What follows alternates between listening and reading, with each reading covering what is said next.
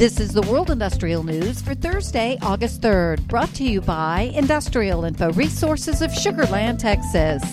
Claiming its role as the top hydrogen producer in the nation, the provincial government of Alberta is allocating funds to develop and pursue new technologies for the emerging market.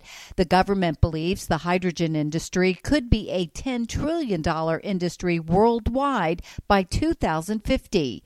To capitalize on the emerging potential, the provincial government set aside nearly $35 million to pursue new hydrogen technology. The market gives and the market takes away. Plunging prices for crude oil and natural gas in the second quarter offset strong demand, resulting in sharply lower profits for four large international integrated oil companies: ExxonMobil, Shell, Chevron, and BP.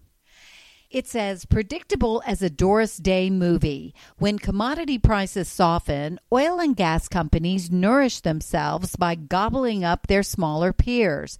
With oil and gas down from their post-pandemic highs, it is enough to push at least one Canadian oil and gas producer to sell off.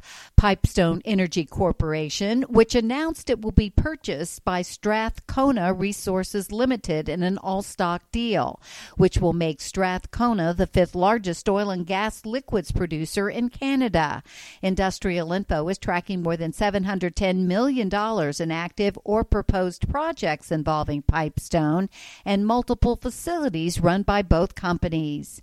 And manufacturing activity in the U.S. improved marginally in July when compared with June, according to a survey by the Institute for Supply Management, amid improvement in new orders. However, the reading for employment reached its lowest level in 3 years, indicating slower hiring and ongoing layoffs. Still, Industrial Info is tracking more than $16 billion worth of industrial manufacturing industry projects that kicked off in the month of July.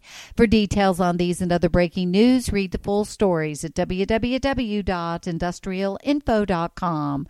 I'm Peggy Tuck, reporting for Industrial Info News.